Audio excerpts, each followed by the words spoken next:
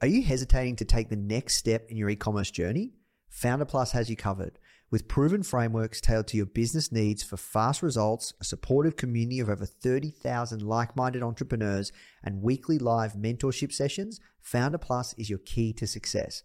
Try Founder Plus today for just $1 for 7 days and start building your dream business with confidence.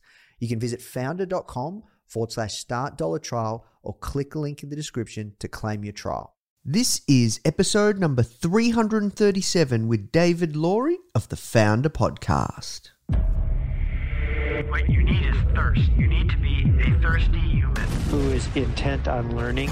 It's a really fascinating exploration of human potential. Now. The Founder Podcast. Even the greatest entrepreneurs had help. If you want to learn from the most successful founders on the planet, you are in the right place. Branson, Mark Cuban, Tony Robbins, Tim Ferriss, Arianna Huffington, Seth Godin, Steve Case, Gary Vee, Sophia Amoruso, Barbara Corcoran, Damon John. Learn from the greatest minds in business today with interviews hosted by Nathan Chan. This is not your average entrepreneur podcast. The Founder Podcast.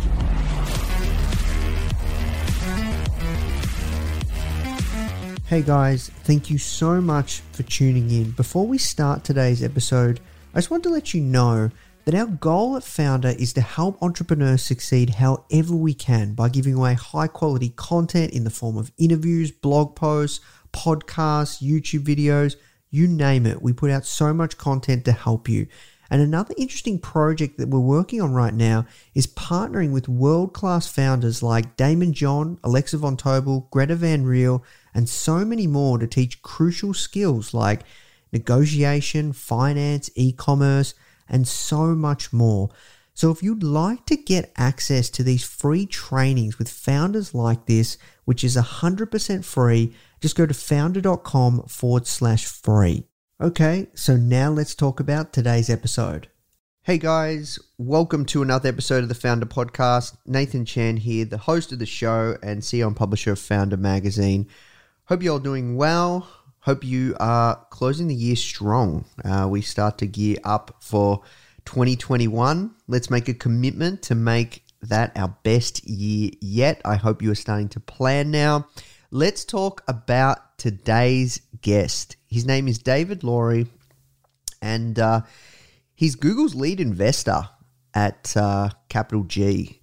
Now, what's incredible about David is he's had the opportunity to really lead Google's venture arm, and Google invest in a lot of companies, right? They have a VC arm, and David's leading that part of the business, and he's got over 13 years experience, so he really knows what the next unicorn looks like. And I really go deep with him around what are the characteristics and traits that he looks for in a successful founder.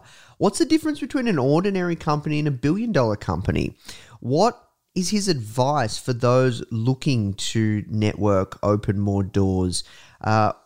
The change in the market, what is hot right now? What are the areas that people need to be looking at when it comes to starting a company? What is a trending area or a trending business model? And so much more. It's a fascinating interview. I hope you enjoy this, a little bit different. And guys, if you are enjoying these episodes, please do take the time to leave us a review. It helps us so much. We want to get this podcast found. We are on a mission at Founder, an audacious mission to build one of the largest entrepreneurial brands in the world, helping tens of millions of people every single week with our content. And we can't do that without your help. So please do leave a review. It helps us big time. And please do share this with your friends. All right, that's it from me, guys. Now let's jump to the show. Look, the first question I ask everyone that comes on is, how did you get your job? That's a good question. I think it's always great to chart people's career paths. I had been a serial entrepreneur prior to joining Google, and my takeaway from that experience was that what I had learned at Google was really useful for scaling companies. And I wish I had known it. I would have been a way better entrepreneur. And when I was thinking about what I want to do next, I thought, oh, it would be great to be able to bring some of these lessons learned to kind of kind of entrepreneur, next generation entrepreneurs. And I was talking to Larry Page about that, and kind of thinking about fundraising. And he recommended or suggested that I do this inside of Google. And so we ended up raising a growth fund with Google as our sole investor. And then once the alphabet structure came into place, we just went under that. And so I've basically been working there since 2013. Yep. Wow. That's exciting. Be a ton of fun. So I have to ask you, because really what I want to focus on is like, what do you look for when like finding that next unicorn? But before I do, I have to ask, like you said, you've learned some really valuable things at Google around scaling companies that you wish you knew beforehand. So like, what are some of those things? There are a lot of detail around kind of how you think about the organization. So, one of the challenges with large companies is people, kind of end up pursuing kind of smaller opportunities, don't think about scaling things globally, or naturally tend towards products, kind of, let's say banking products or something that will work really well in the US, but won't go global. And one of the, kind of principles at Google, just as an example of a small thing, is you needed to launch in 17 countries right off the bat.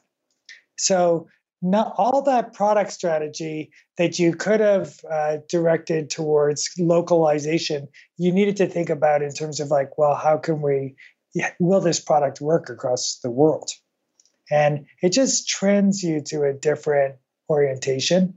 And so when you think about the products like Android, Google Maps, Google Docs, they all have that same complexion of, kind of working well, kind of across a lot of geographies. Now, it took a lot of extra work to build in, kind of international compatibility into all of those products right out of the gate. But then you get the benefits of that when you're trying to scale. You don't have to re-architect your code to kind of do those things. And there's like 100 of those. Yeah. Can you give us one more? I think the hiring strategy at Google, like if you thought about kind of, just taking a step back, where as a CEO you couldn't lean in? Where Larry Page leaned in was, I'm going to set strategy and, kind of high level goals, which we did through the OKR process. He was kind of all product releases basically needed to go through Larry, kind of when the company was already, tens of thousands of employees. And actually, and this is going to be the most surprising for you, all applications, kind of for new employees needed to go through Larry. And it's just an interesting way that you think about scaling an organization to say, you know what, I'm going to make all of my, all the people that report to me bring the actual hiring packets of every employee that's being hired that week. And then I'm going to go through randomly and look at the packets and ask them around about the candidates. And that had a cascading impact down the organization. So I reported to someone who reported to Larry. So the week before that, I was getting my packets to my boss who was going through them and grilling me. And I was doing that with the people that worked for me. And it was a way to ensure that people kind of in a high growth environment didn't do the natural thing of like, I need someone desperately and I'm going to, kind of make a compromise.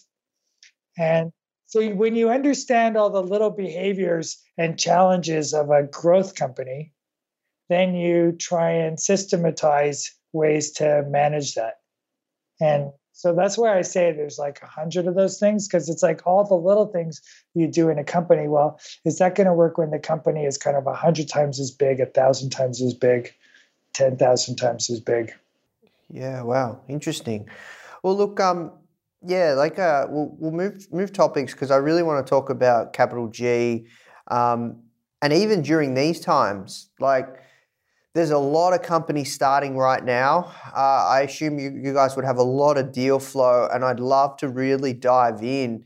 What are you looking for when it comes to finding that next unicorn? Let's what are your principles? What's the mental models that you're going for, or the playbook, or do you have one? Or I mean, our general approach is, obviously, kind of companies that are coming to us are already amazing companies.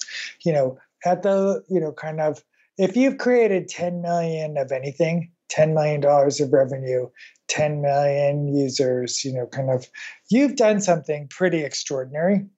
And, you've found product market fit, and so for us, we love the job because all day long we're meeting with people who have done that. What distinguishes the companies that are kind of right for us of that set are the ones that we think could be, $1 billion of revenue, or, kind of 1 billion users, like something, meaningful. So that at every round, the next stage of investors are going to see a lot of upside. So there's no kind of like pressure on us to sell the business. So for example, I could say, for us, if we're investing at, kind of, let's say 300 million valuation, we're going to want an exit that's in the, many billions, because that creates a lot of buffer for, kind of other financing rounds and, kind of subsequent investor interest. And so we're not thinking about the next round. We're thinking about 3 rounds out. Is it still going to be a growth company? Yep, I see. So you guys particularly focus on late stage.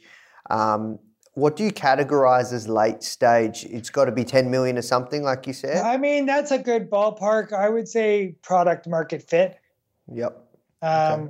And so that, doesn't mean you're just creating the product, but you've figured out a way to bring it to market cost effectively. Yep. Okay.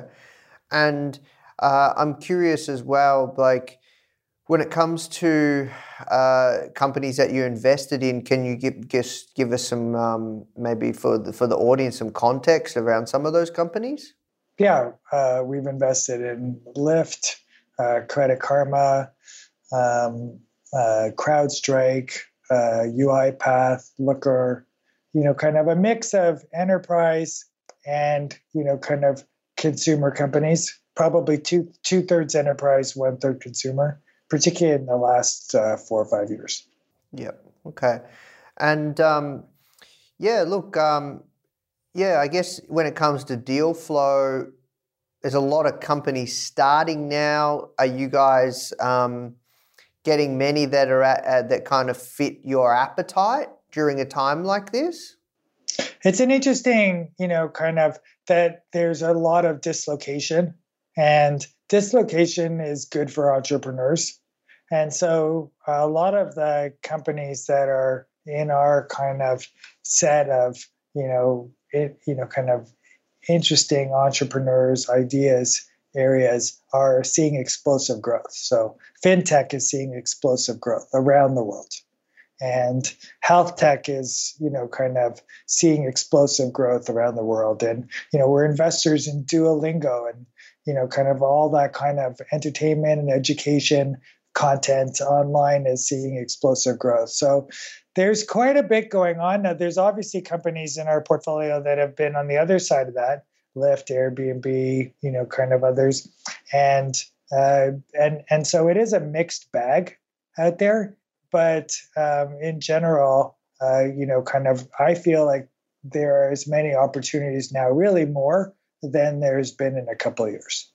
Yeah, interesting. Because, either it's gone one way or the other, where it's really accelerated the growth, particularly most online companies, except if your business has some sort of face-to-face when it comes to the product, then online has been massive across e-com. Yeah.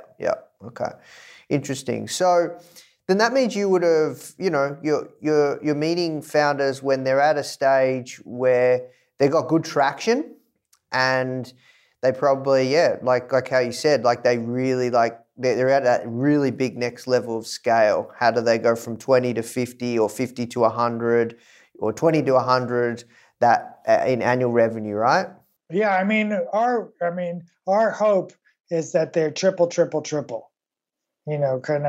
That's kind of what we're looking for, like companies that are still in the steep part of their growth curve, and they're going to be there for, a couple of years, few years. Yeah. So if a company's at 20, 30 million annual revenue, you'd hope that they'd be at 100 in the following year, and then 300 in the following year, and then 600 in the following, 300% year-on-year growth. I mean, that's what you're looking for. At 10 million, I would say that 10 million, 30 million, 100 million, and then it's probably going to more like 200 million. That would be in the, top quartile of companies that we see. Yep, got you. And is there anything that you see around the profile, the characteristics and the traits of the founder? Do they tend to be, they're onto their second or third startup and they've done this before, or is it more that they're first-time founders? Yeah, in the enterprise space, I think we see more repeat entrepreneurs. A lot of times they understand a problem well, have customer relationships, can pull together a team quickly, have credibility with investors, know how to sell. There are a lot of skills that are kind of more transferable. On the consumer side, I feel like it's unbelievable to me when someone creates two companies. Like, not because it's, I don't know. I mean, when you look at like Jack Dorsey, you're like, that's unbelievable. There just aren't that many of those people around. And so you have a lot of people who, kind of toiled on a problem. It could be like the Airbnb founders, and they hit. And then the company scales really fast. Some of those companies, are kind of some of our best companies because, they're super efficient models. What do you mean by that? The consumer businesses have a tendency to grow exponentially. Whereas the enterprise companies even are, incredibly, kind of even our best investments, they're growing, as fast as they can grow their sales force. Yeah. And long lead times. It's just it's a little more linear. Like tripling is like you're tripling your sales force. So it's not easy. Whereas, there's not that constraint in many consumer companies. Yeah, especially a two-sided marketplace, extremely scalable. They can be. And they have good, kind of moats. Yeah. So, you tend to find that more first-time founders are on the consumer end. And what about the characteristics? Because you would have met some fascinating, really smart, talented founders. Are there any traits that you look for? There's an audacity. Audacity? Yeah. Just the courage. I grew up in Canada, which, a little bit like Australia. People are niche. They kind of think about niches and dominating niches. And these are, kind of the founders in our portfolio. I don't know, they had, kind of better role models or, kind of better mentors, capital providers, kind of the whole system is, kind of geared, you see this a lot in China as well. The whole system is geared towards, kind of being super ambitious. And, all the support you're getting is around, kind of painting a huge vision. And that definitely, I feel like, helps. It helps you attract a lot of money. It helps you attract great people. You kind of build products kind of that are, have much, larger applicability. And so I think that the kind of mindset that it's easier to do small things can sometimes be wrong. That in a way, because of all those things I just described, in some ways it's easier to do big things. Mm. Yeah, well, look, I guess if you're looking for that $1 billion annual revenue or, a unicorn, it's all about total addressable market, and you guys are looking for people to try to tackle big problems in big markets, well, with a big market. Yeah. I mean, the market may not be so obvious at the beginning, like in the case of Airbnb. You're like, oh, how big a market is there for sleeping on someone's couch? But then it actually becomes something much bigger. Same thing with Uber and Lyft with the taxi market. So you talk about early influences. That's interesting. So do you think that these entrepreneurs perhaps were influenced by family, friends early on, or depends on like capital partners? Those are the super lucky ones. I think that, in Silicon Valley, a lot of people have worked at other growth companies. It's a huge leg up. If your, kind of family is entrepreneurial, it's a massive leg up.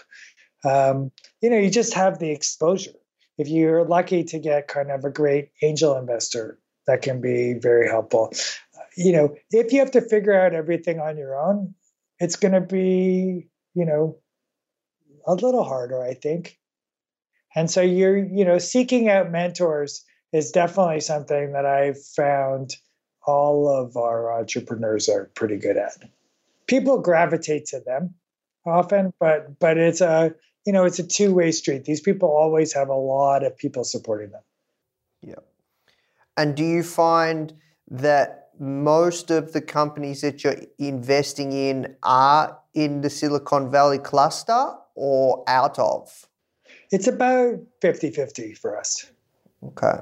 In terms of the number of companies. Yep. And do you guys invest in other high growth markets and areas like China or India or like Baltic areas like Europe? Yeah, we've invested in 2 companies in China out of 45 companies. So that's a pretty small number. We have about 5 in India, and some number in Europe. I mean, like UiPath is a kind of European. We invested in a European company. It was Romanian, but now they're headquartered in New York. So there's also some of that. But we're investing globally. Like our view is we take a theme and we run that theme down globally. Yeah, that makes sense. And what about because you guys are late stage companies, is there much emphasis on the pitch in the deck? Well, it's less of a pitch, but it's more of an explanation of the business. You need to be able to tell your story. It's one of the skill sets. And that's just as true when you're, raising a seed round as when you're going public. You need to be able to tell your story. And, one of the skills that we look for in entrepreneurs is, the charisma to raise capital. So what are some things that people should be thinking about, whether they are early stage or late stage? Most people watching this probably wouldn't be at the stage knocking on your door. Maybe you said product market fit, but what are the things that they you would have seen some shockers, really bad ones, and then probably some really good ones. What do people need to be thinking about when it comes to the story and the pitch? My view, and I think this is true for seed round and, kind of every stage, is that, every single investor is, kind of just one investor. And each investor is going to be looking for something different. I'll look at 100 companies, let's say we look at thousands, but let's just say if I look at 100 companies, there'll be, probably 20 of those companies that will generate great returns. And I'm only investing in one of them. Yeah. Wow. Right. So it's your odds with any single investor are low. And so this is the same as seed, you just cannot get discouraged. And you just have to, go into the meeting, try and understand what, that person has had, 15 meetings that day. And maybe they've done their homework. Like, I feel like it's super competitive now. We always are kind of doing our homework, but they don't really understand your business. They're outside in. And so you're trying to help them understand your business, put the best foot forward in an hour. And I think that takes, as much an understanding of your pitch as it does understanding, kind of your audience. Some people are very theoretical, kind of, big picture thinkers. Other people are kind of like, until they understand the operating strategy or the financial metrics, they can't, kind of place things. And so you kind of need to understand the language of your investor. Interesting.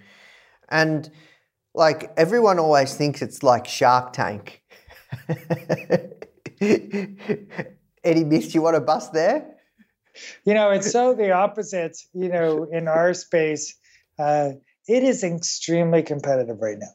And, we are outbound calling for every meeting and, Wow. kind of, sending these like huge data packs of information that we've researched on their company and talked to customers. And so we're doing a lot of work. When we kind of finally get in to see an entrepreneur, we are feeling pretty lucky. So we're not in the Shark Tank mindsets. We're, we are trying to understand things pretty quickly and, kind of sort through, a lot of data and make a decision basically at the end of that meeting.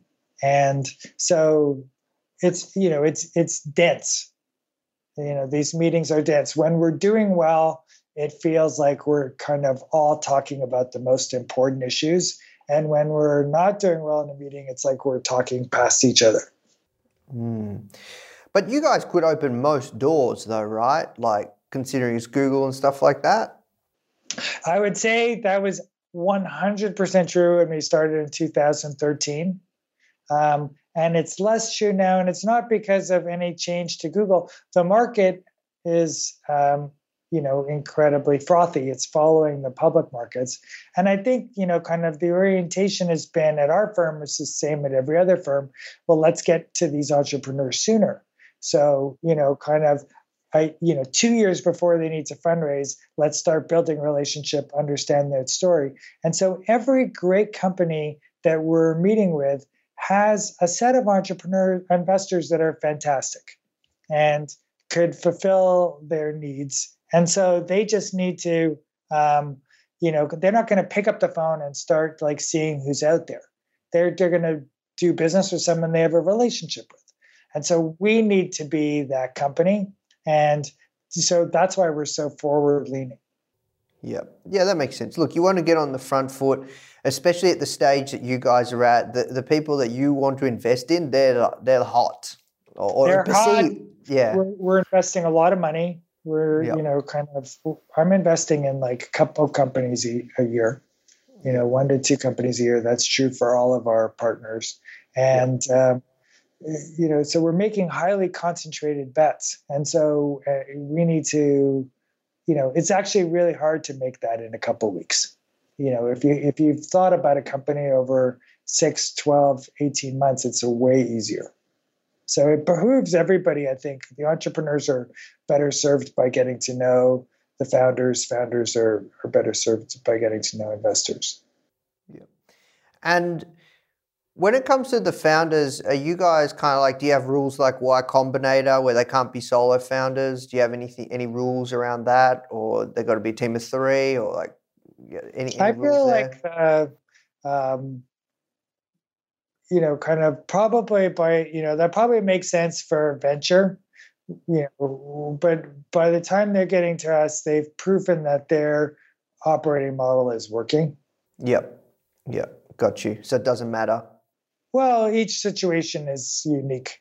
There's always like some deficiency in the management team, not, kind of for any other reason that the company's now way bigger and they've got bigger challenges, new challenges, and so they need to add people. And so you are evaluating what's the ability of this team to attract other people. And, kind of would I put, my brother-in-law in this company is kind of like, type of good test. Like, because kind of that's what you're going to be doing as an investor. You're going to be then going and selling this business to everybody you know. Yeah. So, you're really you're really getting the late stage that they've got traction. Do they have the potential to get to that really like true scale next level? That means you have a pretty high chance of success, right? If you're at that stage, you're much more bounded in terms of the investment returns. Like you'll very rarely lose money. Like there's some percentage of ones where we're losing money. There's a lot of investments where we've made kind of 3 times our money. And then there's a small number of, investments where we're making 10 times our money. And the returns of our fund really correlate with those 10x returns. So you still have the distribution. You don't have as many zeros and you don't have any, you could get 100x, but it's highly unlikely.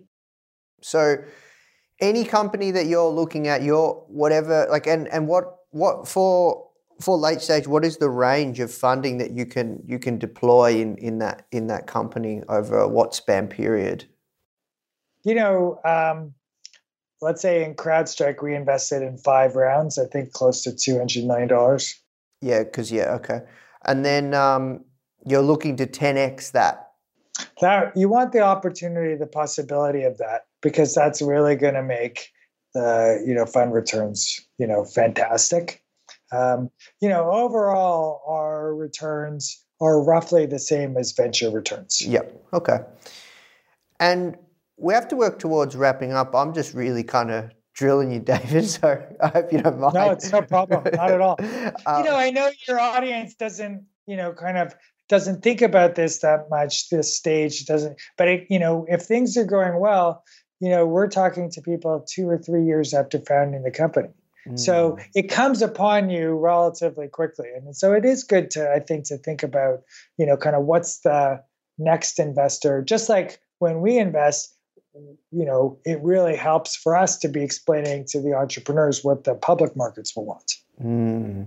Yeah. And what do the public markets want? Like when you're at that stage, what do the public markets want? Like what is as a CEO of a public company, you're extremely well served if you can predict your business.